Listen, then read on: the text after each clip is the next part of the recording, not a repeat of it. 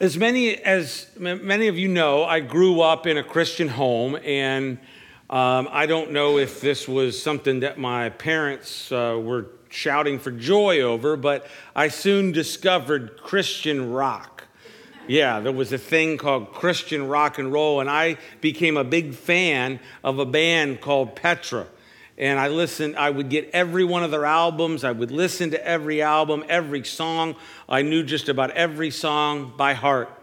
And in 1982, they came out with an album called More Power to You. Anybody remember that album? Yeah, it was the one with the cool spaceship-looking guitar on the front cover. And very, very cool. And then on the back cover, there was this mountain that was like the city of Satan or something, and all these Petra guitars were going in for the kill or whatever. It was just a cool album cover.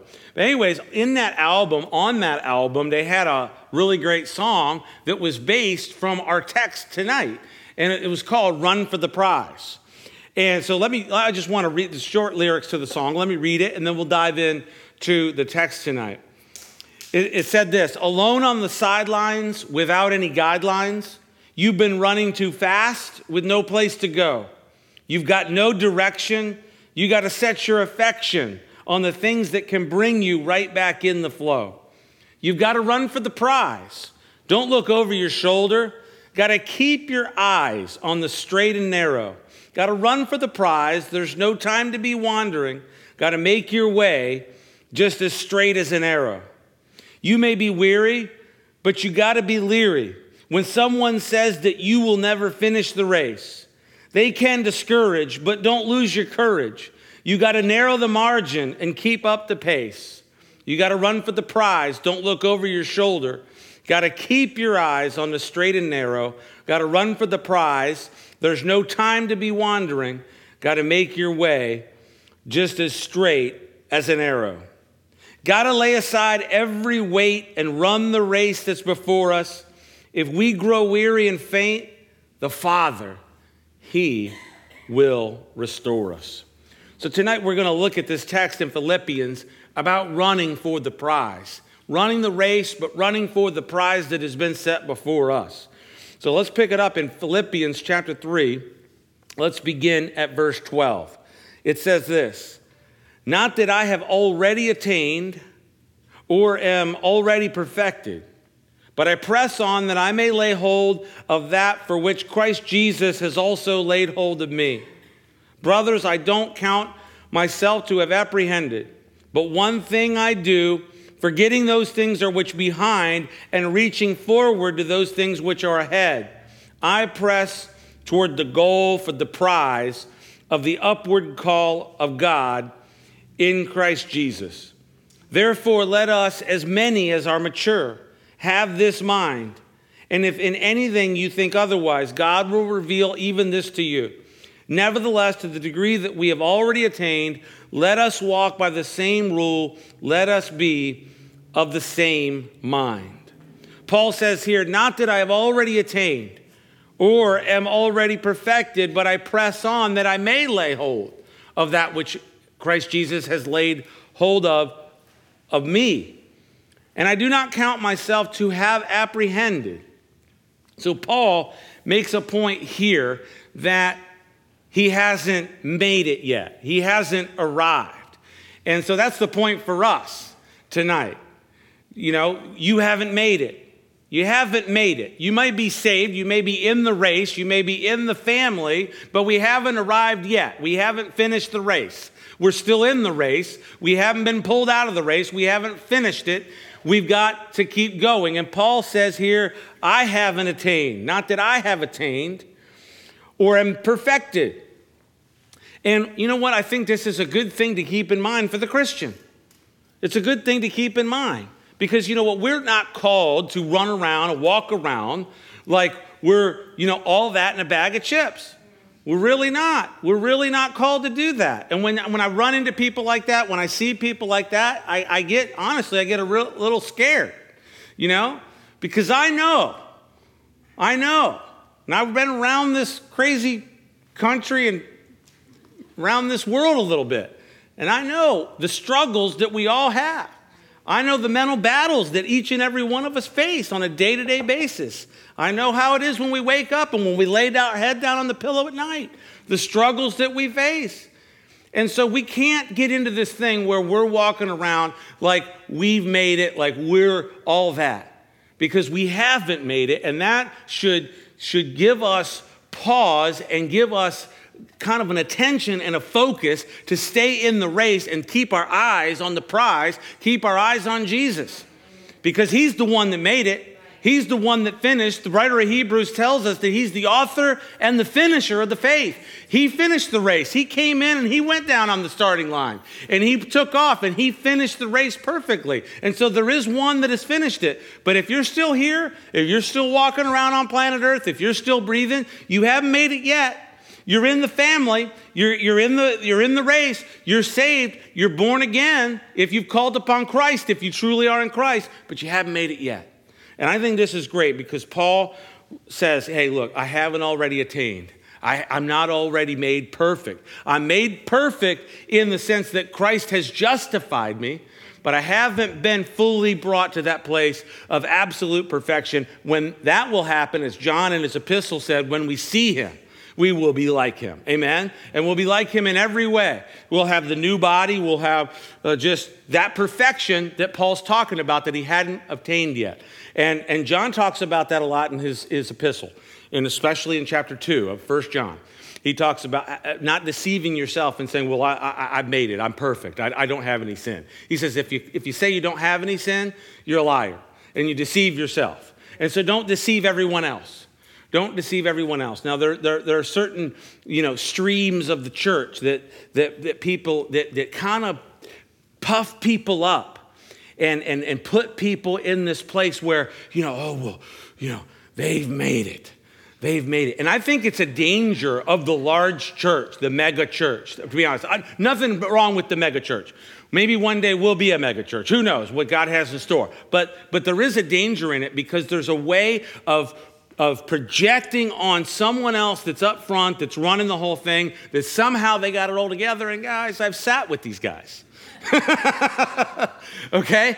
I've sat with these guys and I know that we don't have it all together. We're trusting in the same Lord that you are. We're pressing on every day and we're trying to keep our nose in the race, keep our eyes on the prize, keep looking unto Jesus, the author and the finisher of our faith. And so we haven't made it yet, and that's something that we got to keep in mind. Paul wrote from such a spiritual maturity and purity that we might expect he believed that he had conquered all spiritual difficulties and saw himself as having arrived at near perfection, but yet he said the opposite.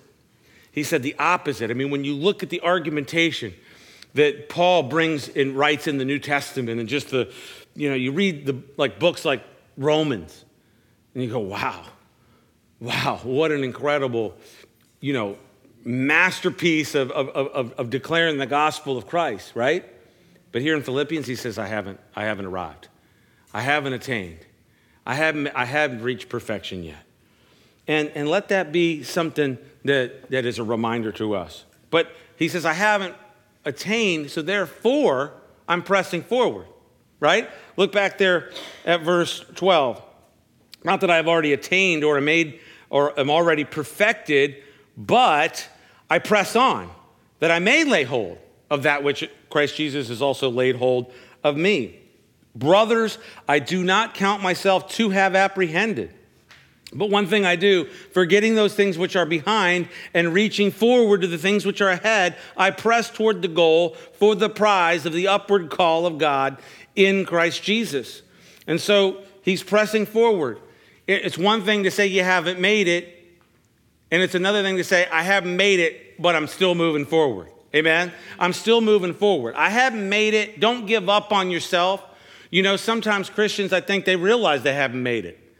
And they maybe feel like they're never going to make it. And so, man, this whole thing's futile.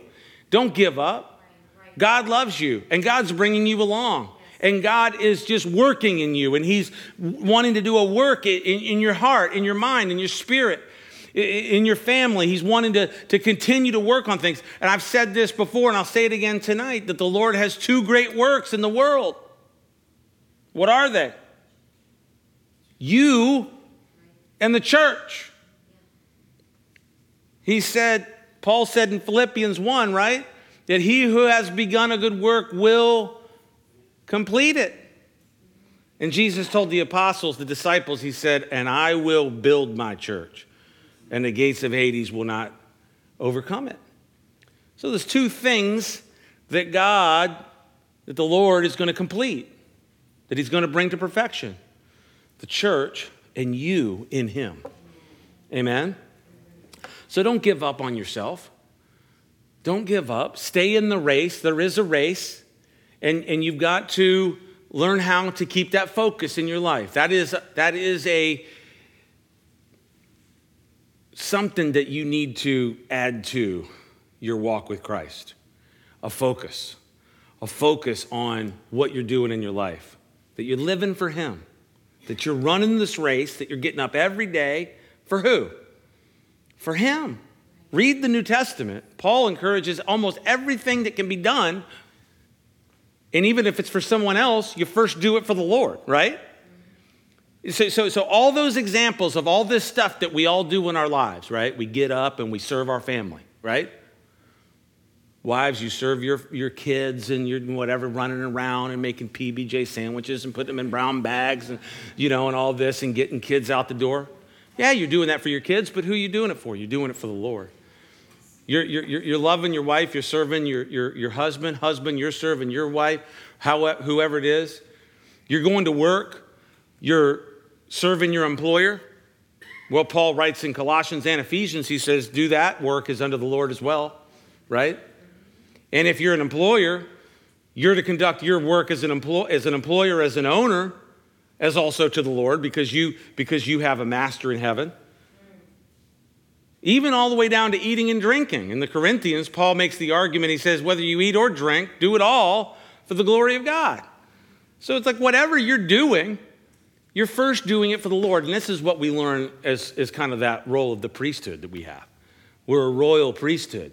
We're priests and kings. We're saints, but we're also priests and kings. And because we're priests and kings, because we're priests, we have a priesthood. And the priesthood is, the ministry of the priest is always first to the Lord. Always first to the Lord. You learn that in the first chapter. You learn that in the consecration chapter in Leviticus, when Aaron consecrated the Levitical priesthood. And, we're actually the model there. I think the principle there in Leviticus is right and true, but we're actually in a completely different priesthood, right? We're in the order of Melchizedek, right? We're in the order that Christ is because he's forever a priest. And so, wow, be encouraged. Be encouraged with what you're doing. You haven't made it, but you're pressing forward. As you get up and you do everything that you do and you're doing it for the Lord, that's you staying in the race. That's you not giving up. That's you not quitting, not giving up on yourself. Don't do that. Don't give up on yourself. He says we're pressing forward. Let's go back to verse 13. Brethren, I do not count myself to have apprehended, but one thing I do, forgetting those things which are behind and reaching forward to those things which are ahead, I press toward the goal for the prize of the upward call of God in Christ Jesus. So I press forward toward the goal. We're pressing forward. Spain. Anybody been to Spain? A couple people? Yeah, Spain. I've heard it's beautiful. The Straits. Who's seen the Straits of Gibraltar? The Rock of Gibraltar. Anybody? No? I just have this. I've seen pictures of it. But anyway, Spain Spain led the world back in the 15th century. In fact, what's the date? 1588, the Spanish Armada was defeated. So most of up until that point, the Spanish were large and in charge. And the coins, her coins, reflected the national arrogance and were inscribed ne plus ultra, which meant nothing further, meaning that Spain was the ultimate in all the world. And so, in other words, in fact, there is an argument that even, Paul talks about going to Spain and finishing the job, right, that he was given, which is to bring the gospel to all the Gentiles. And it was kind of the idea was if you get to Spain, wow, you've been there, done that. You've completed the deal. Until somebody sailed the ocean and discovered there's a whole nother deal over here called the Americas, right? There's a whole new world to discover, and that's why they called it the New World, right? You have the old world and the new world. And, for the Christian, there's a new world. There's new worlds beyond. There's new places of discovery in Christ. There's new understanding. There's new understanding of the truths of the gospel and comprehending the depth and the width, the depth, the height, the length of the love of God, the mercy of God, the grace of God. And just when you think you've got your handle on it and you've reached Spain, no, I press forward, I press on, I press beyond. And Paul says, I press forward, press toward the goal of the prize for the upward call of Christ Jesus. But look at that. What does he say before that? He says, forgetting those things which are behind and reaching forward to the things which are ahead. And so, sometimes people are, they allow things in their past, allow maybe mistakes to just continue to hound them, just continue to bring them down, continue to just dominate thoughts in the mind, and can't get over. What does Paul say? He says, I move beyond that. I move beyond that. And that's what you've got to do. You've got to move forward. You've got to learn from your mistakes. And forget as much as you can from them, except for the principle that you learn from it. Amen? Never forget the principle that you learn from your mistakes. Never forget if you're going to have to learn things the hard way, don't forget the lesson. Amen? There's an easy way to learn stuff and there's a hard way. DC Talk had a song, remember that? Some people got to learn the hard way. And sometimes we learn the hard way on stuff. But if you're going to learn the hard way, don't forget the lesson, but move forward and move past it and realize that you've got that forgiven, that you've brought that to Christ, and you're moving forward and you're pressing towards the prize. You're running for the prize. Amen? And so we've got to do that. And lastly tonight, there is a prize for finishing the race. Look at that, where Paul finishes up. Verse 14, he says, I press toward the goal for the prize of the upward call of God in Christ Jesus. Therefore, let us, as many as are mature, have this mind. And if in anything you think otherwise, God will reveal even this to you. Nevertheless, to the degree that we have already attained, let us walk by the same rule. Let us be of the same mind. What's that? That there's a prize for those that finish the race. Amen? There's a prize. If you finish the race, there's a prize. Now, somebody came along a few years ago. I don't know when this happened. And they decided, we're going to give everybody a prize. Even like, I'm old enough to have played youth sports when one team got a trophy, right? One team got a trophy. And somebody changed it all up and said, we're going to give everybody a prize. Even if you were terrible. We're going to give you, do you have to give everybody a trophy? Give the winning team a trophy and give everybody else a ribbon or something, Remember, I got ribbons. I remember getting ribbons for, stuff, little buttons. Like, you got to, I finished the swimming test or something in school. Here's a button, put that on your shirt. But there is a prize. There is a prize for winning, for finishing. And that's what we're doing. We're running for a prize, and the goal is to finish. Amen? The goal is to finish. We've got to put the things that we live in a world of distraction. There's so many things that will distract you, that will derail you from finishing the race. It may be other people. It may be some other interest that becomes so great that it just, consumes your life and just takes you out. It might be an event, something that happens in your life, a tragedy. I've seen this type of stuff just literally derail people, and they lose sight of the race that they're in. No matter what happens in your life, you're in the race, Christian. You're in the race. And so keep running for the prize. Because the person who finishes the race gets a prize. The person who endures to the end. Jesus said it this way to the churches, the 7 churches, the complete church. In Revelation, to him who overcomes, I'll let you sit on my throne with me. To him who overcomes. And so we've got to press toward the prize. We've got to realize there is a prize for finishing the race. And there is a prize, and he says the high calling, or the upward call, depending upon the translation you're reading, the high call and the upward call. And I talked about this a couple weeks ago on Saturday night, and it's the idea, Paul's using the imagery of the Olympic winter stand. And literally, you have that elevated stand where they would call the medalists up to the stand. And so you're called up to the stand. And that's the imagery. For those that finish the race, you get called up. You get called up to receive the prize, and there is a crown. There's a crown and there's a prize. The crown of life that you will receive upon finishing the race.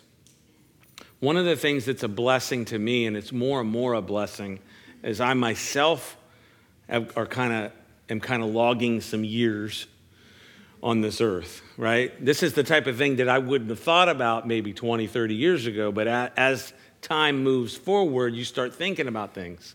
And one of the things that's a blessing to me is to see the saints that have started a little bit ahead of me coming to the end of their race and finishing the race, holding on to Christ.